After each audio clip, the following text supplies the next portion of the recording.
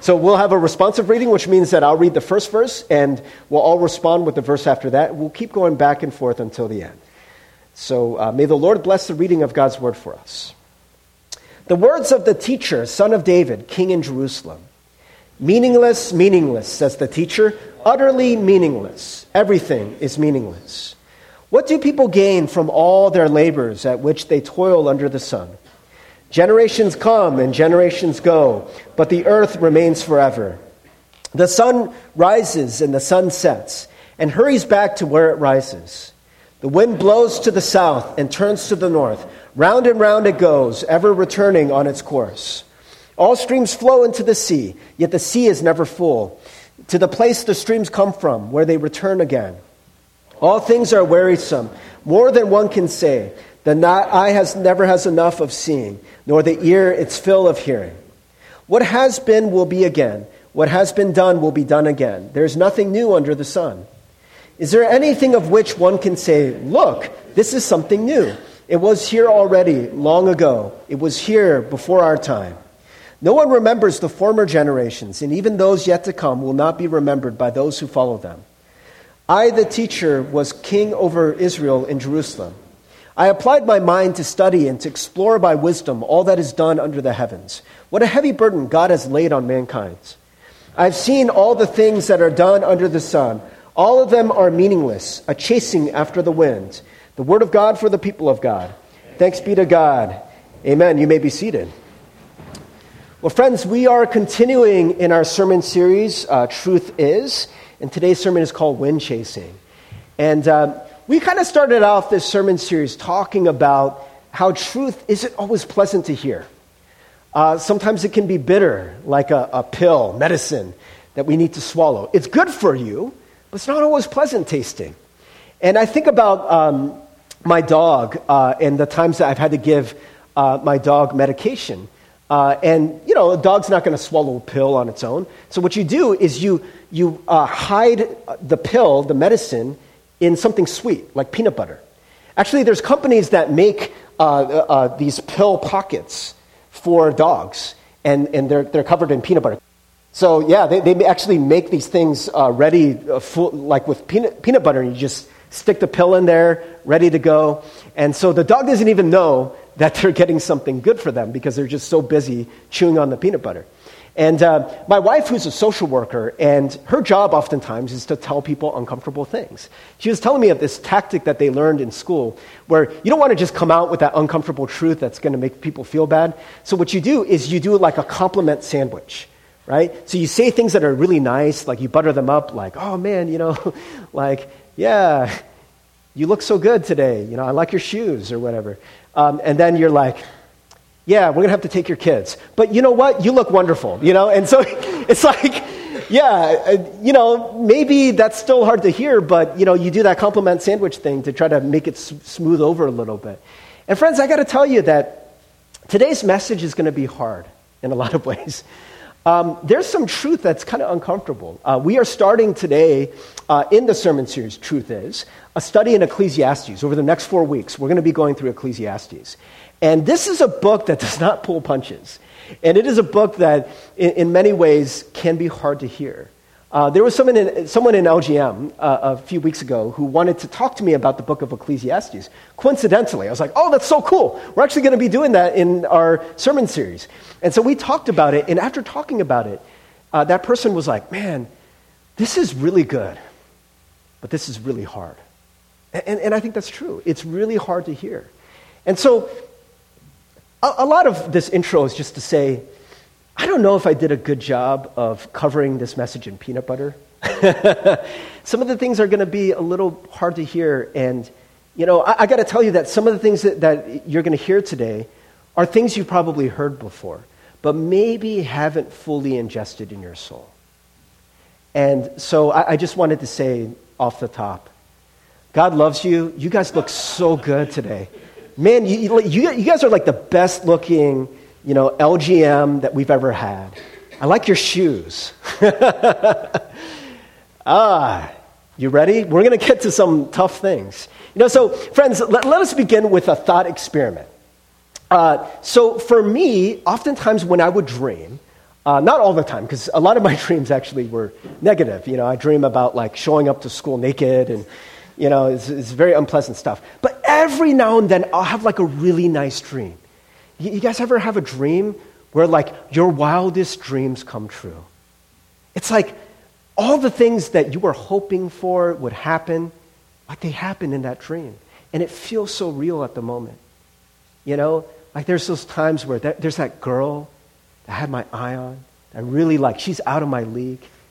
I already get that sense that I am firmly entrenched in the friend zone. That she, has given me these cues that it's not going to happen. But I'm still hoping it's going to happen. And in this dream, this person's like, hey, Steve, can we talk? I'm like, yeah, sure, girl, what's going on?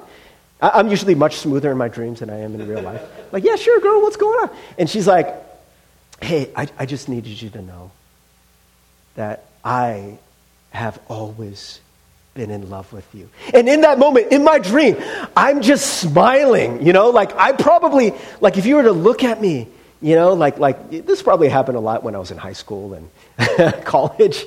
There's a lot of these situations where I had, this eye on a girl who didn't like me, but I was really hoping it would happen. If you were to look at me in that moment, I'd probably be smiling.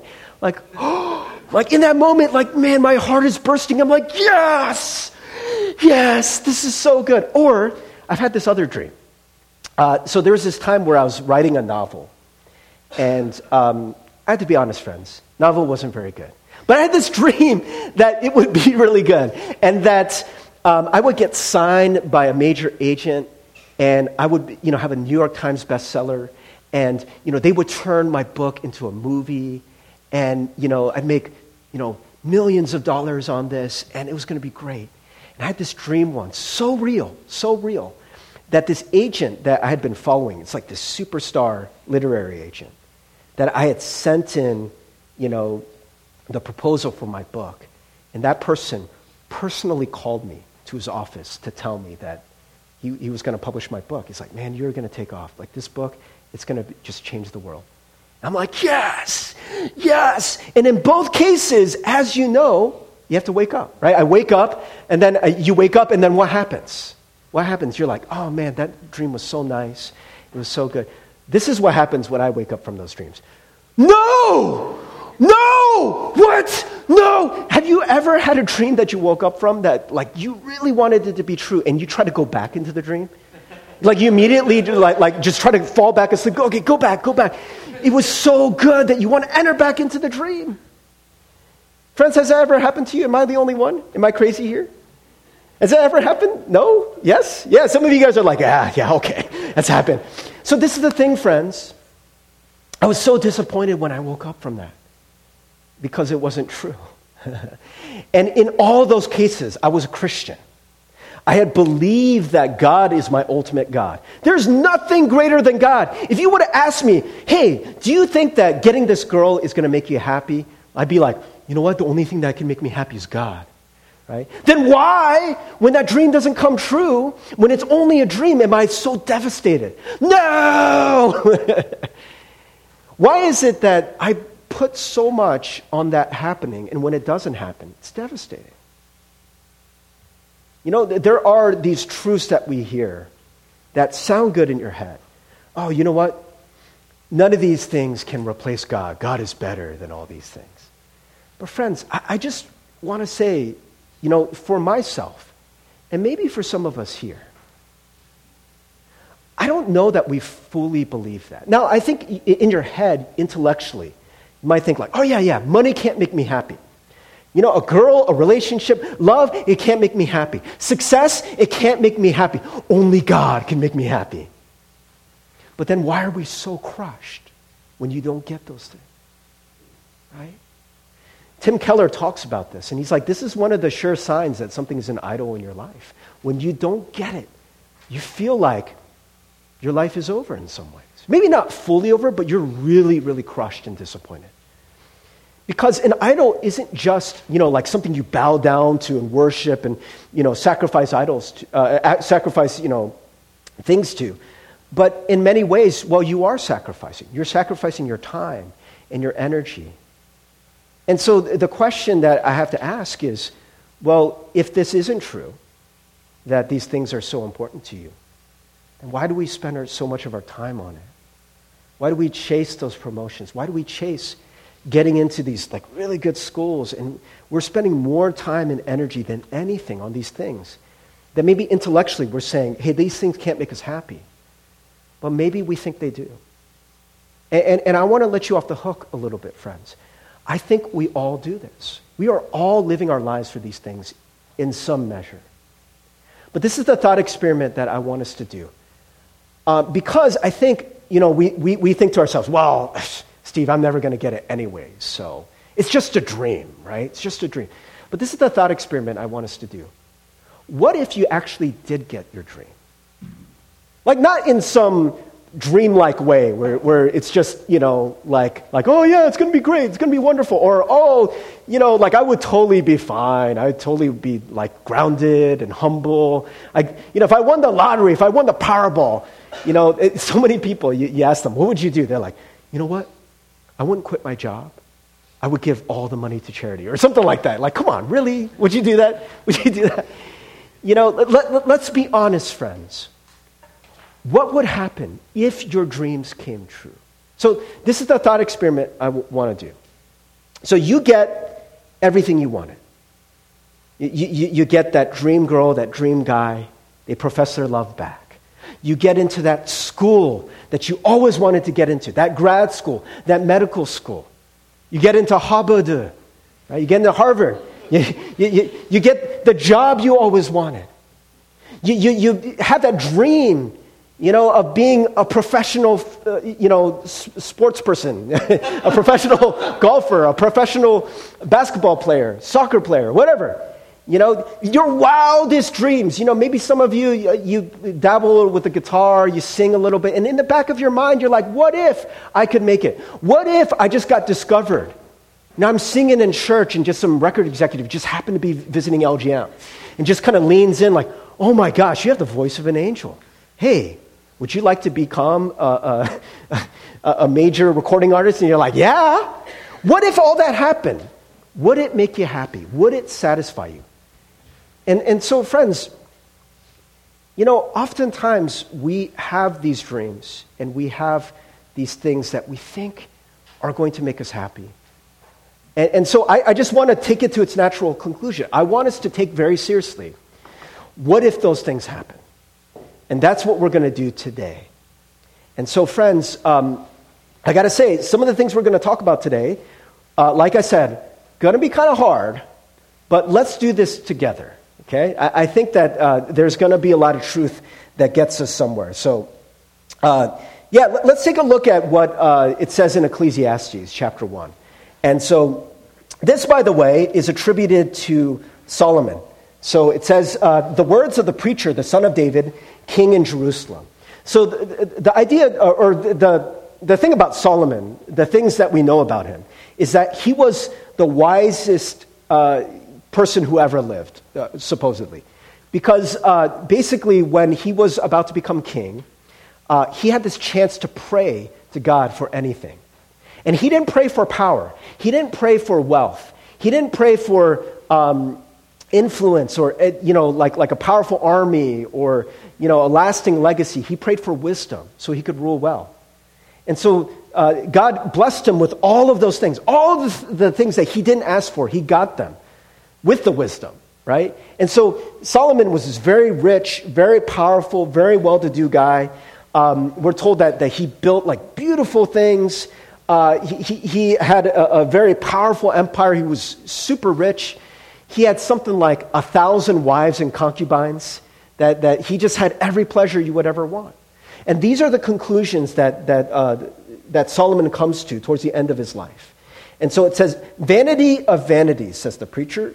Vanity of vanities, all is vanity. In the NIV, as we read, it says meaningless, meaningless. Everything is meaningless. And if you look at vanity of vanities, all is vanity. What does man gain by all the toil at which he toils under the sun? So in the ESV, they give you this very helpful footnote about the word that they're using for vanity, or the word that gets translated as meaningless. And it is the word habel. The Hebrew term habal, translated vanity or vain, refers concretely to a mist, vapor, or a mere breath, and metaphorically to something that is fleeting or elusive. It appears 5 times in this verse and in 29 other verses in Ecclesiastes. So all over the place, you see that word vanity. And I wanted to show you what it is. It is mist, right? Vapor, right? So that's what it's saying. Everything in life is like this mist, this vapor, right? And so there's a few things that you see from this. They say metaphorically that it's something that's fleeting. It doesn't last long, right? It's real in a sense, right? Like here it is, right? You see it? You see it? It's gone. No longer there, right? And so, it's there for a little bit and then it's gone. It's impermanent, but it's also elusive. It's very hard to catch. Have you ever tried to catch a vapor, right?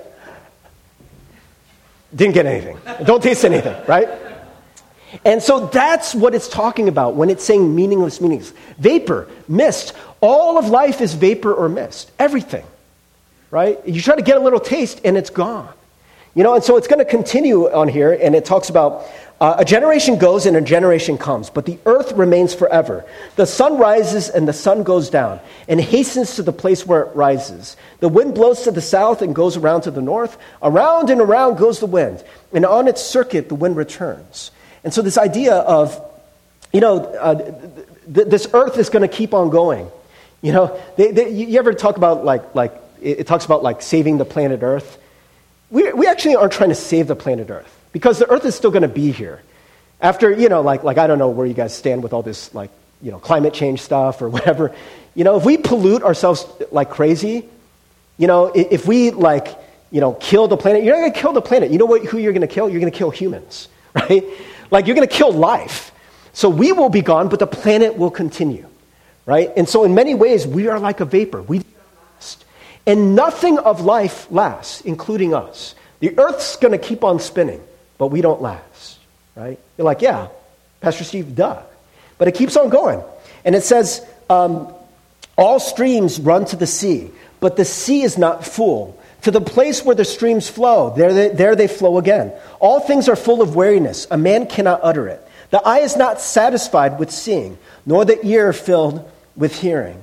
And this idea that no matter when you see the streams going to the oceans never overflow, right? They just never do. And in the same way, that all the things that you're doing in life, you will never be full on these things. The eye is not satisfied with seeing, nor the ear filled with hearing. It talks about, the title of this sermon, in fact, is Chasing the Wind, or Wind Chasing. And it's going to talk about many times in the book of Ecclesiastes that it's going to talk about this idea that everything is chasing after the wind. Whenever the teacher talks about something that he thought was going to satisfy him, pleasure, or, there was, like building great things, a big legacy, wisdom, all the things in life that we think are going to satisfy us, that he says that it's a vapor, it's meaningless, right? It's just here today, gone tomorrow. And it's like chasing after the wind is the way it gets translated often. Or in the ESV, it's striving after the wind. But there's also a very helpful footnote for what that word in Hebrew means. And so they're trying to help us out because it's kind of weird.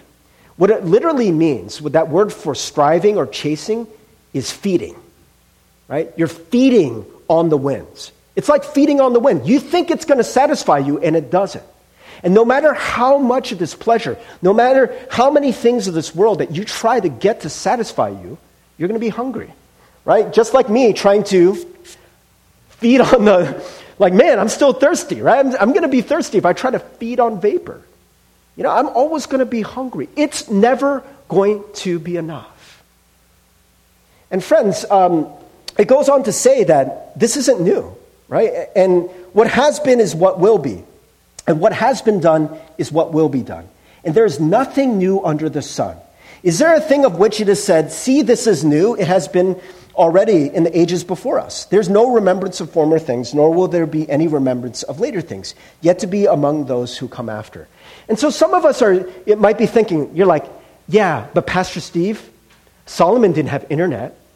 right? Solomon didn't have the iPhone. Of course there are new things, right? And this is the thing. Solomon actually was an innovator. He built bigger buildings than other people built, right? He came up with new things, but he's saying, you know what? There's nothing new under the sun.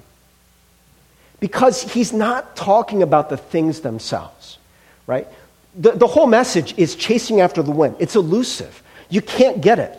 But the thing with Solomon that we're going to see, and this is why the thought experiment is so important, is that chasing after something, a dream, is so seductive and so misleading because in many ways you will never get to verify it. You're always going to be chasing it. Your life will be busy if you're trying to chase after a win because you'll never get it. So then the question is, what if you do get it? And for Solomon, he actually did get it, right? He got all the wealth he could ever want.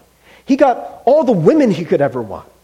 He got all the pleasure and food and wine and influence and power and all the things that he could ever possibly want. And he says, it's not satisfying. It's like chasing after the wind. So what is the wind then? What is it that he's chasing after? Is it the things? No, because he actually got the things. It's the things, it's what those things represent. What we think those things are going to do for us. And what we find is those things will never satisfy. They will never fill you up. And so that is not new. We may come up with new things, right? New inventions, new ways of living. Right now we're getting like virtual reality and stuff. And I remember when I was younger, like we would dream about virtual reality. And maybe some of you, you're like, oh, that's so cool. Like, oh my gosh, like virtual reality, that's going to be the new thing. Man, if I could get a virtual reality headset, that's going to be the best entertainment. Some of this other entertainment that I saw, not that fulfilling, but the virtual reality, that's going to be great. Like, oh, well, you see, virtual reality, like, it's only, like, you only get to see, you don't get to touch. They're going to come out with gloves where you can, like, touch things, right? I'm telling you, man, this is coming in the next 20 years. You're going to be able to smell things, right? You're going to be like, oh my gosh, I can experience anything. Friends, I got to tell you, no matter what they come up with, Solomon is always going to be always going to be right. This is always going to be the truth. No matter what we come up with underneath the sun, it will never be enough. It will never satisfy you. You will never be full on that. It's always going to be a chasing after the wind. Existentially, we will not find meaning in those things. And there's a reason why. And so it goes back to the idea that these things are fleeting and impermanent, and they are elusive. They will never fulfill you. So, friends, let's go to modern examples, right? So, nothing is new under the sun. This has been done before, and it will be done again. And this story, friends, is one we keep playing out in our culture again and again and again. So, you might have heard of this guy, Magnus Persson. Have any of you guys heard of Magnus Persson? So, maybe you haven't heard of him, but you've heard of his main product, which was a game called Minecraft. Minecraft is a huge game. Magnus Persson was one of the founders of a software company called Mojang. And they were bought by Microsoft about 3 years ago. And so Microsoft paid $2.5 billion to buy Mojang and the rights to Minecraft, right? And so Magnus Persson was striving and always just trying to make the best possible game. And then he did it. He achieved all of his wildest dreams, right? He became a billionaire overnight. And, I heard that Magnus Persson bought the most expensive house that was ever sold in Beverly Hills. He outbid Beyonce and Jay-Z to buy a $70 million mansion that had like a bowling alley in it. Man, it had like everything you could ever want, right? The best house ever. And this guy doesn't have to work a day in his life. He's a billionaire with a B, right? And so a few months later, this is what Magnus Persson wrote on his Twitter. He said, hanging out in Ibiza. Does anyone know where Ibiza is? Anyone? Spain. And Ibiza is known as this island paradise. It's like where all the A-list celebrities go. It's beautiful. Like beautiful, just oceanside, scenic, Beautiful, beautiful place. So he goes to the most beautiful place where it's so expensive, only A-list celebrities can go there. He's hanging out with all these people that he used to watch in the movies, right? He's like hanging out in Ibiza with a bunch of friends and partying with famous people and able to do whatever I want. And I've never felt more isolated. And then he said this, the problem with getting everything is you run out of reasons to keep trying. And human interaction becomes impossible due to imbalance. The problem with getting everything is you run out of reasons to keep trying. This is one of the things about chasing after things, the grind, the climb. It's an illusion. It keeps you busy, but oftentimes we mistake busyness with meaning. We're like, well, I'm busy, I'm doing something, I'm productive, right? And he spent all his time chasing after these things, but maybe he never imagined to himself that he would get it. And once he got it, he's like, yeah, not that great. It's not that great. It didn't satisfy me. It wasn't enough. What is that about, friends? You know, some of you are thinking like, Pastor Steve, you can cherry pick any quote you want. Yeah, maybe there's some depressed billionaire out there, but come on, there's got to be all these like really satisfied, happy billionaires out there, right? There was research that they did a few years ago on lottery winners. And these lottery winners, researchers followed them around. This is a study from 1978. And what they found was, after they won, their happipiness goes through the roof, right? They win and like, oh my gosh, I won the lottery! And then they go out and they spend lots of money, right? And so they're immediately very happy. There's a spike. You know, how happy are you? And they're like, wow, so happy, right? But they follow these lottery winners, and just a few months later, and a year later, and after a few months, their happiness drops to just about where everyone else is. And then after a year, they're exactly where everyone else is. In other words, if you were to look at the life, the inner workings of a lottery winner a year after they won the lottery, how happy are they? How content are they? How much meaning do they have? Will look exactly the same as anyone else. Anyone else. Exactly the same. Friends, do you believe that? Do you believe that? So this is what researchers said. I want to show you what they actually said. Lottery winners are not happier. And so this is what their findings were. They said, eventually the thrill of winning the lottery will itself wear off. If all things are judged by the extent to which they depart from a baseline of past experience, gradually, even the most positive events will cease to have impact as they themselves are absorbed into the new baseline, against which further events are judged. Thus, as lottery winners become accustomed to the additional pleasures made possible by their new wealth, these pleasures should be experienced as less intense and should no longer contribute very much to their general level of happiness. So what does all that mean? It means that when you experience something that's new and novel, you get a new phone, right? You get a new haircut. You try food for the first time. You put on headphones that cost $50,000 and they're supposed to be the best headphones in the world. You get them and you're like, oh, sounds so good. Tastes so good. Oh, I'm so happy at first. But after a while, we are designed, this is the way we are designed, friends, is that experience stops becoming novel. And of experiencing being a millionaire, billionaire, whatever it is, listening to beautiful music, it starts to become routine and baseline. Your baseline changes, and it no longer provides a thrill for you anymore. This is how all pleasure works, by the way, friends. You know? And so they call this the hedonic treadmill. This idea that you get pleasure, and you keep trying to get that pleasure, and you get pleasure, and you're like, man, I'm so happy and fulfilled, and this is so wonderful. But after time, you go back to where you were before. Right? And we know this is true because no one has ever experienced a pleasure. This is what Solomon is saying. By there's nothing new under the sun. He's experienced everything. And there's no pleasure, there's no experience that you get to, and you're like, this is the quintessential experience. I've had this and I don't need to experience anything anymore. Even billionaires, they get bored. They get listless. They get these things that make them happy, and then do they stay happy forever? No. It's not the way it works. In a lot of ways, we are fooled by something that is very easy to make this mistake. Because, friends, I'm not saying that these things don't make you happy. Yeah, of course they make you happy. But they don't make you happy permanently. They wear off. Every experience is that way, right? And so what we think is that we think that pleasure and money and all these things that we so seek after, that it's a linear thing. You get more stuff, you become more happy. And this is why billionaires are not more happy than you. Because if you get money, right? Like when you're a kid, you get $100, it's the greatest thing. You're like, oh my gosh, I have $100, right? It's the greatest thing.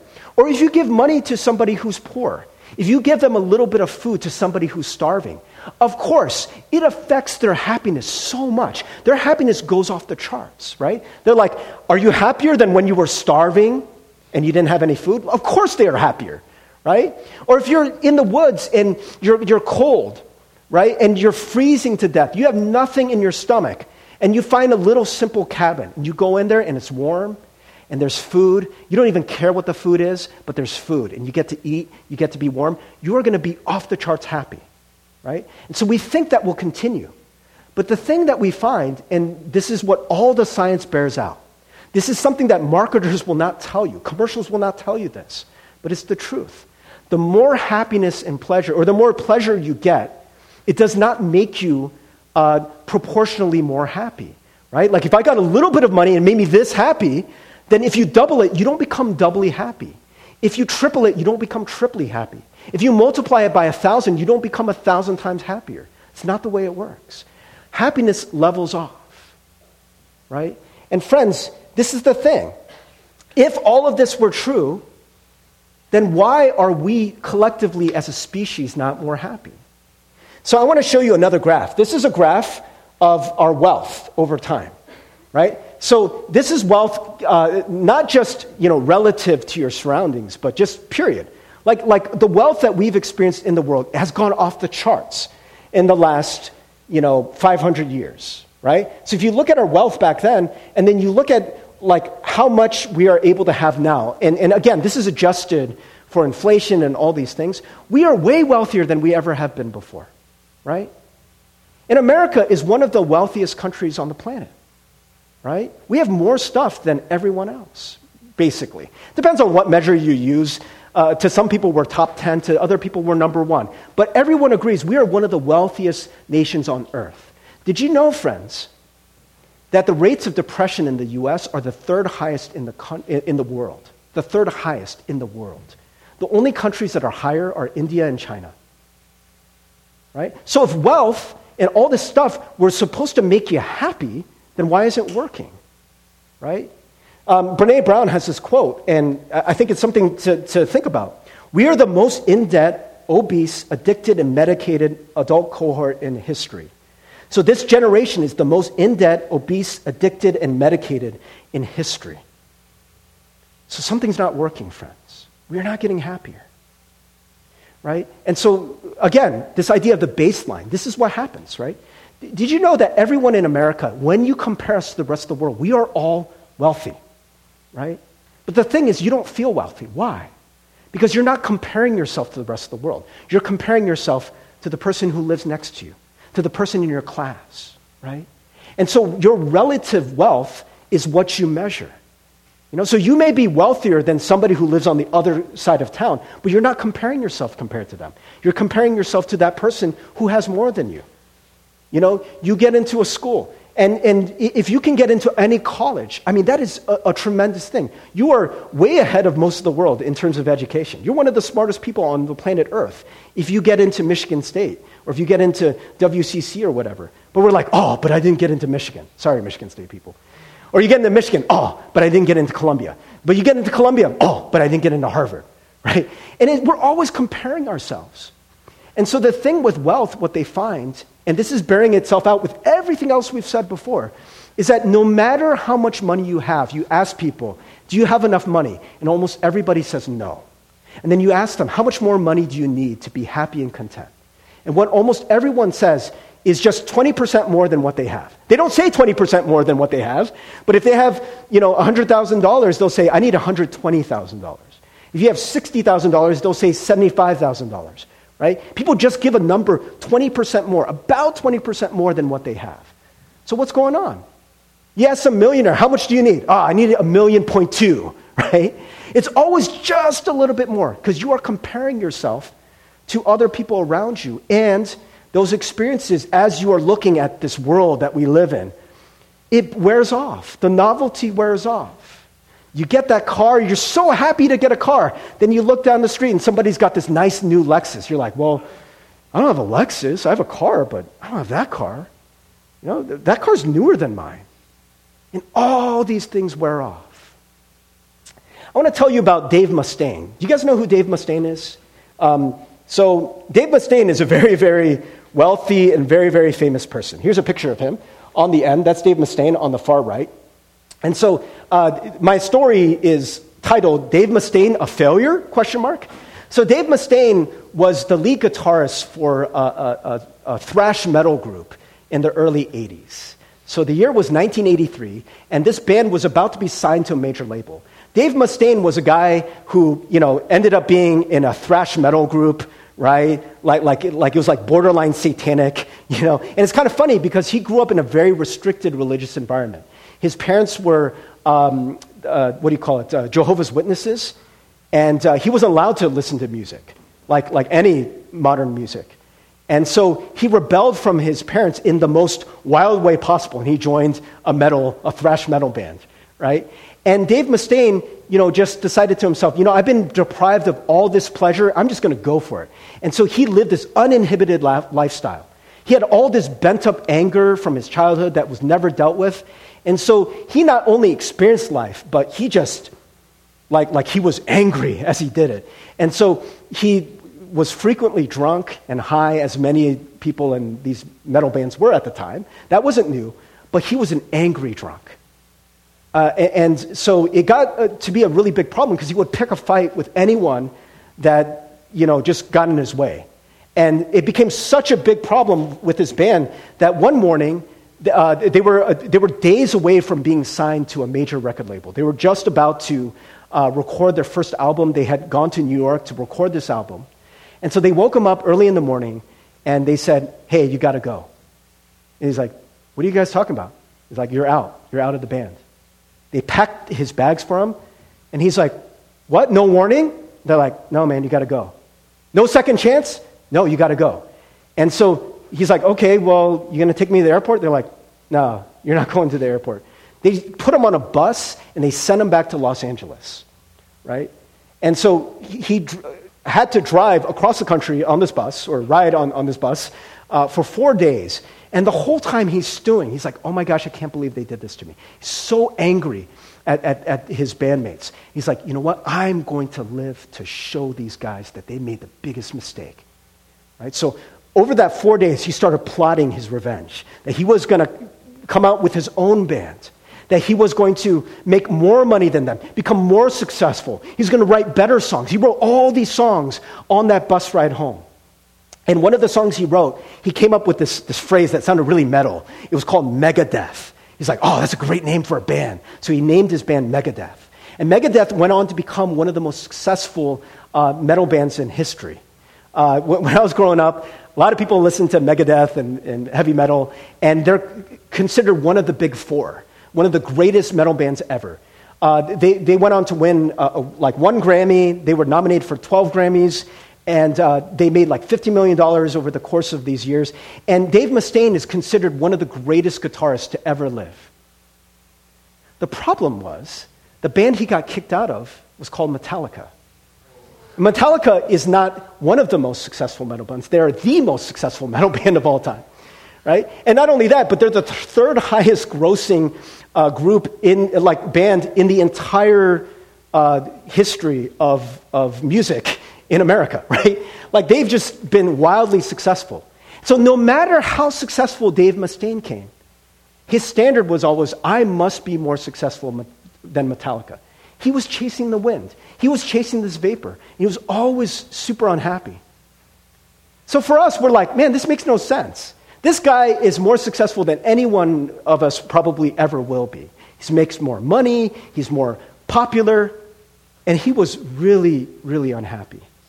And they interviewed him years later, and he's crying. He's weeping over the fact that he got kicked out of Metallica. And he was never able to be more successful than Metallica.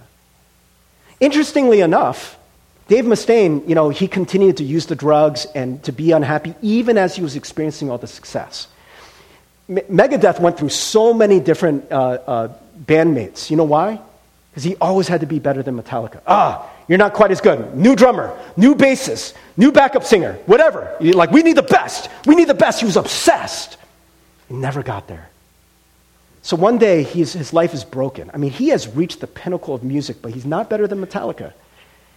And he's thinking to himself, what am I doing with my life?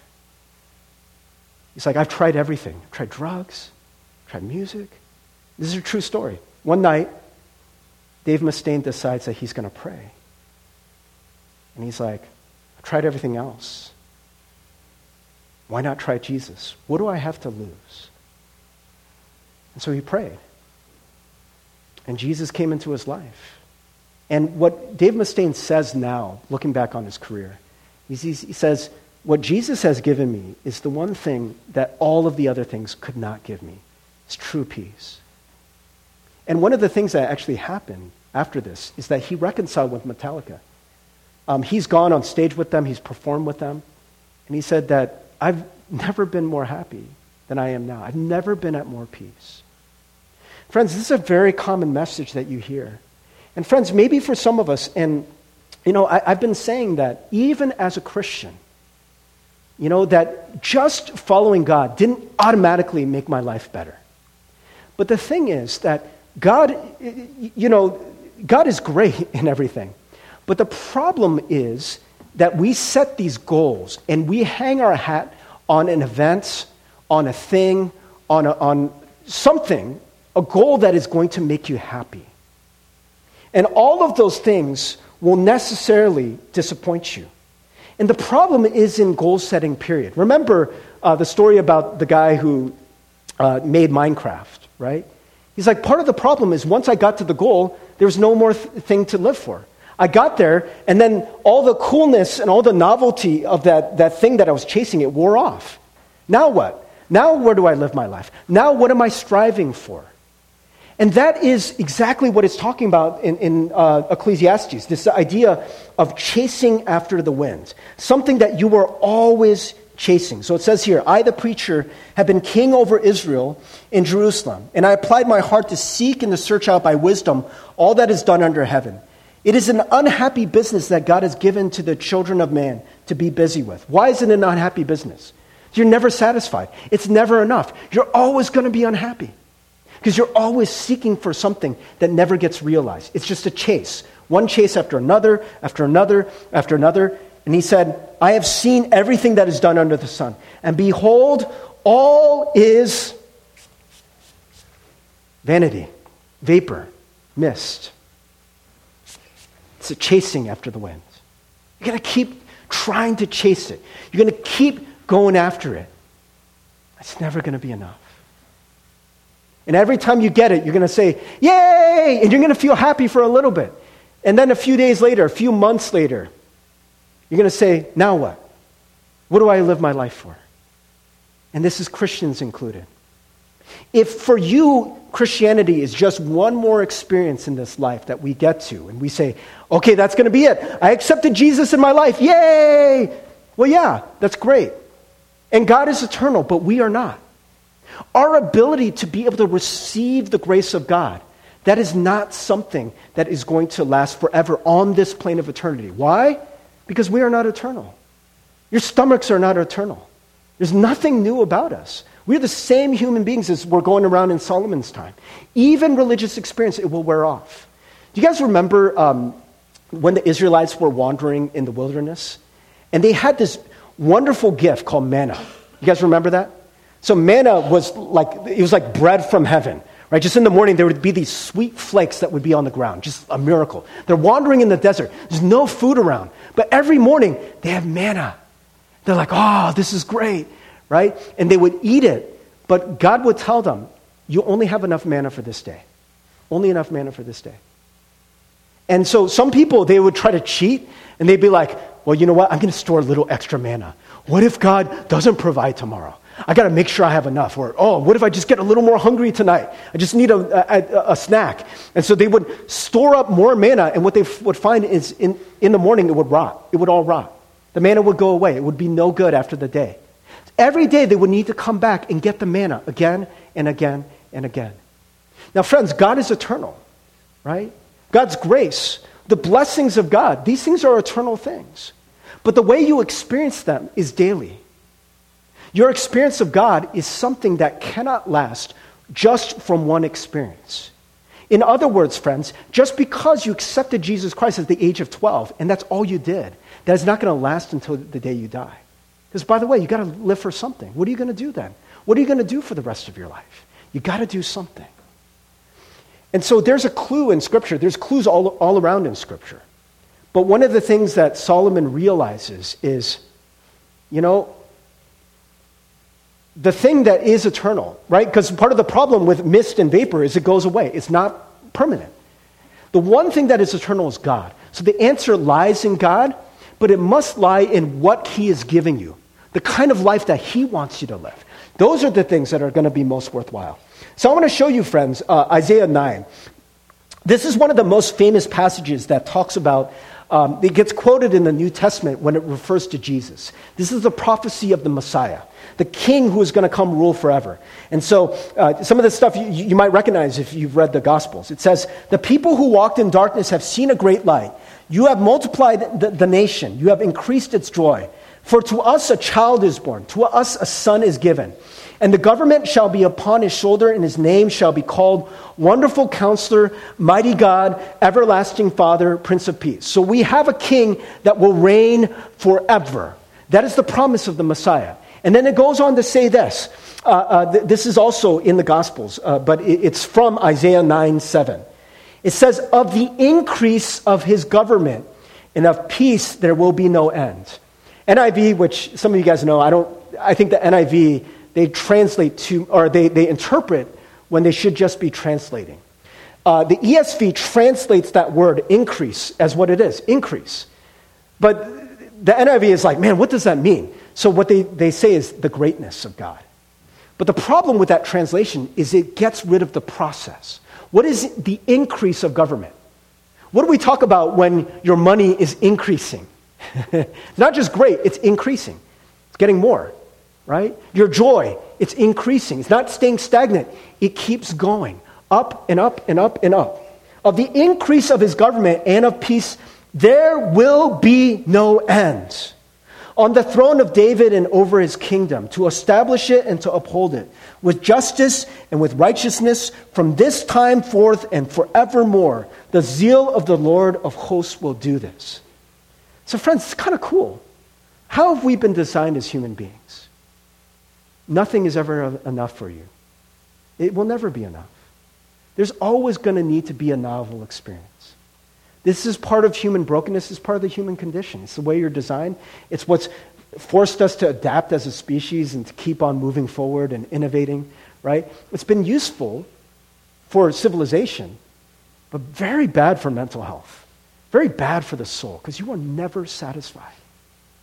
And it's kind of a cool thing to think that the government that Jesus is establishing, that will continue into eternity, is not a stagnant government. It's not a stagnant rule. What do we hear about the kingdom of God? It will keep on increasing forever. In other words, friends, the reign of God is the one thing that you will never get sick of. It keeps getting better and better and better. Think about what the reign of God is. It's about seeing more of God's rule and reign. In this world, you may see the kingdom of God when enemies like Dave Mustaine and the members of Metallica, when they reconcile. What is that? The kingdom of God, reconciling of enemies. When you see people start to let God rule in their life, start to become the one that they come to as the source of all joy. You're not seeking for these things that will never satisfy. What is that? That's the reign of God. That's the kingdom of God. When you start to see people work for the wholeness, the healing of this world. You see brokenness. You see starvation. You see people who don't have enough, people who are poor. When you go to St. Andrews and you feed people, what is that? It's the kingdom of God in action. And this kingdom will know no end. And it will keep getting better and better and better and better. And in your life as well. Is God fully reigning? Is God fully reigning in my life? I'm Pastor Steve. I'm a big deal. I've been living this Christian life for a long time. That's not how I talk, but let's just pretend for a moment. I think I'm hot stuff. I think I'm this great Christian. Have I arrived? You better believe that I have not arrived, friends. I'm still learning about the reign of God in my life. There are still areas of my life where I need more Jesus. I need more of Jesus' reign. I need more of Jesus' peace. And I got to tell you, as I'm learning more, it gets better and better and better and better and better. Yeah, it's one of these things that it will know no end. And that's one of the beautiful things about the kingdom of God. And it goes on to say, to establish it and to uphold it with justice and with righteousness from this time forth and forevermore. Have you ever thought about that word, forevermore? It's a weird word, because forever just means keeps going. But what is more? Better and better and better. Forevermore. That's the kingdom of God, friends. It is the one thing in this world. Everything else in this world gets old. I think I've talked about this before, but I got very disillusioned about cell phones. Like a cell phone, it's a tool, whatever, it's great. But you get this iPhone, you're like, iPhone 7, there will never be a better phone. I heard that they plan like 5 models ahead of time. They're planning the obsolescence of your phone, right? They're like, oh, this is the best iPhone we've ever had. Until next year's model, until the iPhone 8, until the iPhone 9, until the iPhone 10, until the iPhone 11. It will never end.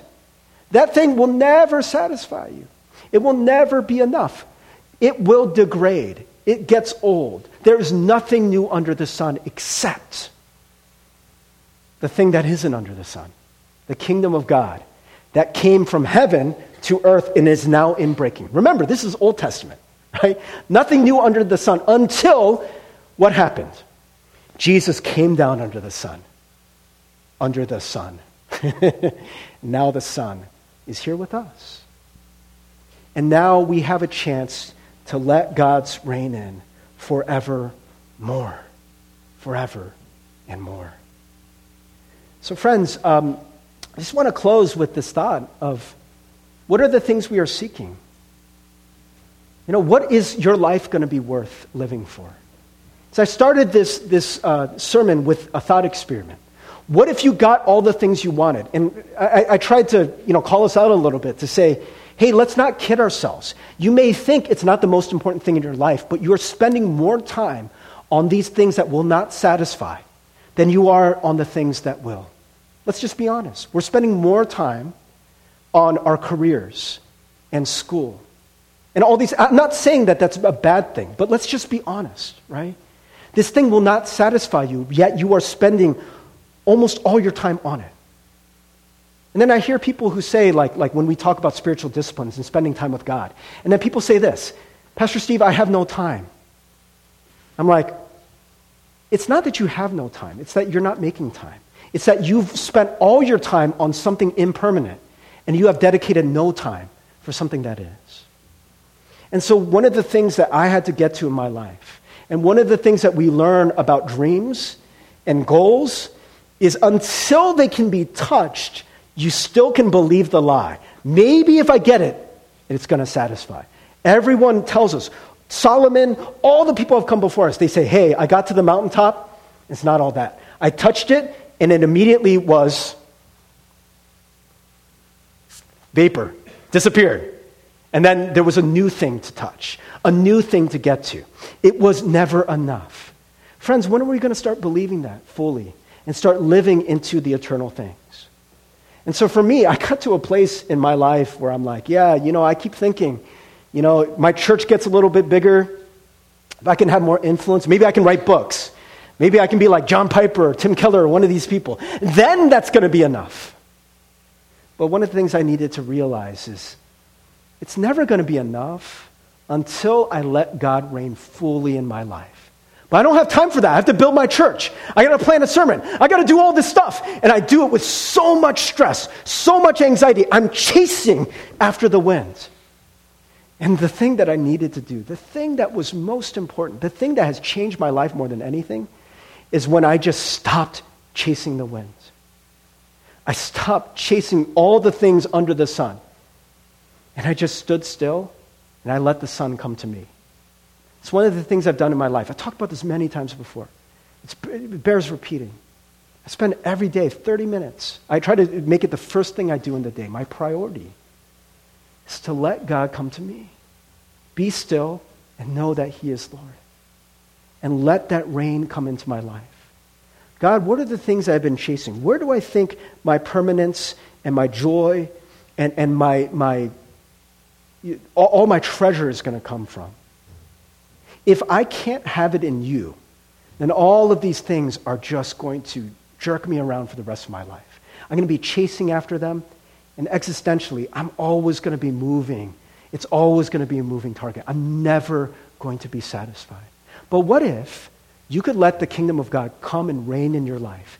It reconfigures your priorities. It changes the way you live. So the things you are chasing are not the things that validate you, are not the things that give you your ultimate joy and enjoyment, but they're their cherry on top. They're a tool that you can use in your life. You can live for the things that really matter. You can focus on relationships and loving people and building the kingdom of God, healing this broken world. You can make that your priority and trust that, money will come and go, and I can live for that in a sense, but that is not the ultimate thing for me anymore. That is not my God. I don't need to be up, countless nights just worrying about money. I know that God is in control. I know that He reigns.